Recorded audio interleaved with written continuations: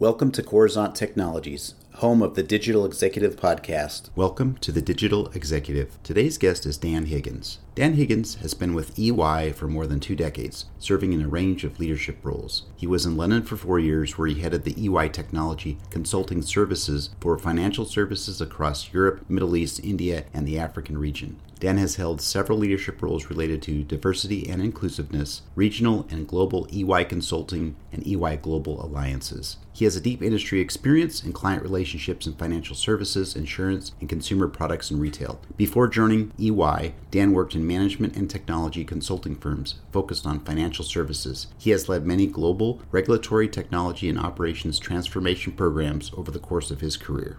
Well, good afternoon, Dan. Welcome to the show. Thanks, Brian. It's good to be here. You bet, Dan. I appreciate you jumping on, and this is great to connect. Like I said, I do a lot of these internationally, and I'm just glad you're on the show today. So we're going to jump into the questions, Dan. You've got quite the background in technology as a partner consultant, and now you're the global technology consultant leader at EY. Could you share with our audience what drives you and what has contributed to your success? Good question, Brian. There's definitely been this continuous level of fascination with the opportunity for technology and data to drive real impact and change for business. I think that ability to accelerate business and operating model change through the use of technology and really bring aspects of humanity into that equation have been really points of inspiration for me. I think I have a natural level of curiosity to explore the new and the emerging and the different. So that's been kind of a personal motivator. I've also really enjoyed helping bring others into the technology domain and watching them succeed and excel. So there's an aspect here of career development and building diverse teams. That's also been really exciting for me, in that journey. I started early days, hands-on keyboard and evolved into project and program management and then practice management. And that evolution has really challenged me to kind of broaden my aperture about how I defined, technology from a tool to more of a change agent to, eventually something that's pervasive, but also connected to the human enterprise, if you will. Great. Thank you for sharing that. I appreciate that, Dan. And it is important. Like you, as a technology leader, I've really enjoyed doing some of that mentorship and bringing others on and kind of showing them the way. So I appreciate that. And Dan, how are you helping clients with the extraordinary transformations that they have to undergo as a result of this pandemic? There's definitely a new normal, and one that I'm excited about. I'm hopeful that some of the change that's been inspired through this challenging time, lower carbon footprints, more virtual teaming, collaboration, that we hold on to those things that are important and really use those as opportunities to deliver value in some different ways. I think first and foremost, to help our clients, we had to make sure that we had the foundations right for our own teams. And, we were by definition a pretty mobile workforce to begin with. And so that pivot for us to more virtual collaboration, more teaming, more remote delivery was fairly straightforward. And our CIO and the technology organization that supports our client-serving practitioners did an amazing job of making that transition rather seamless for us. But then ensuring that, our project teams, the teams working directly with clients, were enabled by the right technologies to allow for that collaboration and that teaming to happen, around the world seamlessly, ensuring that programs weren't disrupted, their timelines weren't disrupted by some of that pivot. And we didn't always get it right, but I think we made a very resilient move through that change to really help our clients. And then I think, maybe a third dimension has been demonstrating what's possible in terms of a new way of delivering projects and programs and value, and really leading by example in some of the techniques that we were using and how we were bringing, agile methods into this, into a very virtual delivery model. So that's been very important. I think being cognizant of potential for unexpected sources of bias has been an interesting journey in this as well. And in a virtual world, that takes a different form. Some of the cultural norms that happen in interpersonal interactions live, that dynamic changes in a virtual interaction somewhat. And you see different manifestations of, input and decisioning bias that, we've had to really think through in terms of strategic direction of programs and conversations and decisions with clients. So that wasn't something that was as obvious, as maybe the more fundamental things like, enabling technologies to support the virtual collaboration, but it's definitely something we've had to bring into the fore. So I think really helping plot a path forward with our clients as partners in the way we'll embrace more virtual teaming and delivery going forward has been part and parcel of that change and how we're helping clients through this. We have some specific solutions around return to work, around organizational change management, around some of those bias watching mechanisms, et cetera, that are very focused on some of the transition through the pandemic, how we help through different funding mechanisms, that were put forward by different government bodies to help support business and individuals during this time. We've been helping to provide access to, provide reporting around, to facilitate that. So we have some very specific things that we pivoted to bring to market to help our clients, but also in the way that we delivered.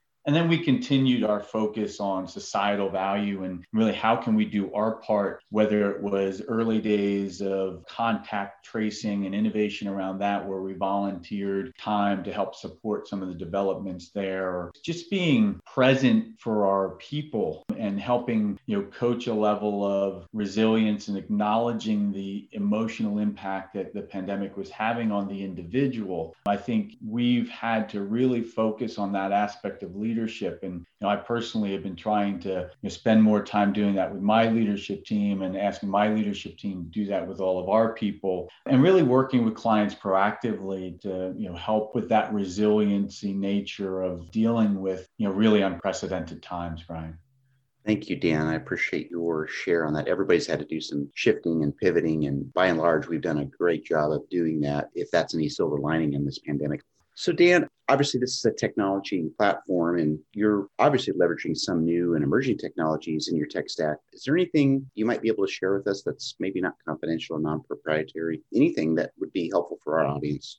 Well, I think we're doing some very interesting things with blockchain and not just specifically in the space of cryptocurrency. I mean, obviously, as more and more businesses adopt that potentially as a way of transacting, we have some specific teams focused on how do you provide audit and assurance around the use of that technology in transactions and the financial flow, but also the distributed ledger technology and how that helps to tokenize various assets and provide a level of trust and automation and acceleration to globally distributed ecosystems. We really like the promise of the technology for that aspect, whether it's what we're doing with our ops chain assets to tokenize the supply chain and help take some of the friction and the cost out of movement of assets through the supply chain. We're experimenting with that and trying to help make public contributions through open source to also accelerate the adoption of that in the market and business to business public blockchain transactions at scale, which have yet to come to the fore, we think will. And so we're experimenting in that space. We're obviously paying attention to the promise of 5G and the convergence of that with edge computing and IoT and OT platforms. And so we've been for some time now really focused on building those edge computing, edge platforms into solutions that really bring positive business impact, whether it's how you manage your manufacturing, in shop floor, to how you continue to take data from the sensors and make real-time decisions about processes or about controls, and really looking to help inform much more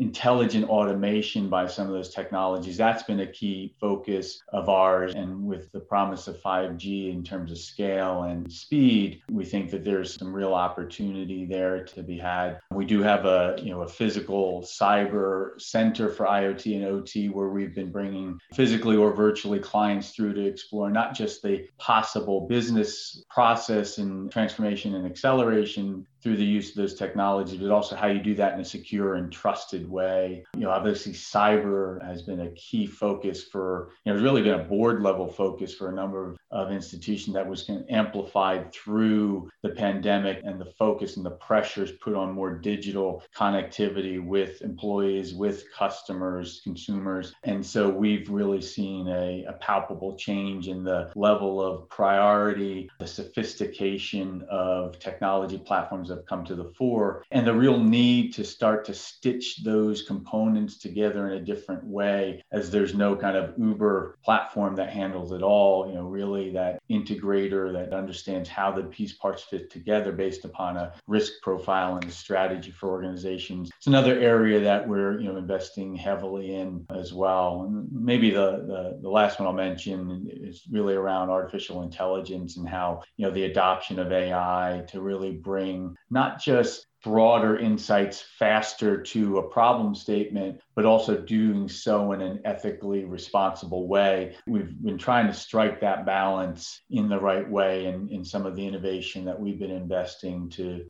drive. And so it's exciting times for sure in the emerging tech space, Brian. Thanks, Dan. I appreciate you sharing that. That's some great nuggets there of what you guys have accomplished and are accomplishing. So thank you. Dan, last question here. Everybody wants to know a little bit more about Dan Higgins. I understand that you're dedicated to supporting women in technology. How can women, and in fact, all people, grow their careers in technology and leadership? Yeah, it's been a journey, and we obviously don't have it figured out fully yet, and there's a lot of work to do. But we've really been trying to focus on diversity in technology, whether that's gender diversity or other aspects of diversity. And really that imperative comes from both a desire to do the right thing, but also a desire, and I'm a competitive person by nature, Brian, the desire to win. And we really arrive, I believe fundamentally, we really arrive at the best answers for our clients and our people when we have diverse perspectives brought into strategic decision making. And so that diversity in decision making, that diversity in technology for me is just a personal passion and something that I try to drive in really how we run the business here. We have made some specific investments to really amplify our focus on women in technology, including reaching further back into the talent supply chain. If you look at statistics, studies, numbers that have been published around the drop-off rate in STEM and where that occurs, girls aged 13 to 18 are making decisions about what they want to study, who they want to be, in their future working world. And the supply-demand equation is tilted in the wrong direction right now. The volume of women technologists coming out of academia and into the workforce is not sufficient to replenish the drop-off that happens in the workforce and the increasing demand for that skill set. So we've got to do something. We've got to do our part to fundamentally shift that equation in a meaningful way that creates more talent flow through those STEM topics and into technology, into data. And so our Women in Tech, our Women in Science programs really focused on incenting that passion, exciting and igniting that passion and sustaining that, including earlier in one's academic career before they reach their working career. Like I said, that focus also is much more broadly on diversity. And, I think, when I talk to people about my own career, one of the things that I'll often reflect on is, I wish I had earlier in my career really thought about the potential to have an impact on society or the potential to drive change that wasn't just focused on the specific client issue we were solving, but broaden the equation to also think about societal factors, because I think there is a real opportunity to make change that serves both the business need and society's need. And I've been really inspired by our clients' embrace of purpose as part and parcel of the business case for business value change that they're trying to drive. Like I said, I wish I had really realized and thought about that earlier in my career, because it's something I derive a lot of energy from now. I think in, not to use an EY catchphrase, but in building a better working world, that has to be part of the equation. Anyway, I hope that helped shed a little bit of light, Brian, on what drives me and some of my passions. Absolutely, Dan. I appreciate the share on that. And this is exactly that platform that supports diversity. We've interviewed everybody from around the world, from every type of diversity that you can think of. And we do a lot of features on women in STEM, women in tech, women in leadership. So I appreciate the share on that. And Dan, it was a pleasure having you on today. And I look forward to speaking with you real soon. Thanks. It was a pleasure to be here, Brian. Thanks for the opportunity. Bye for now.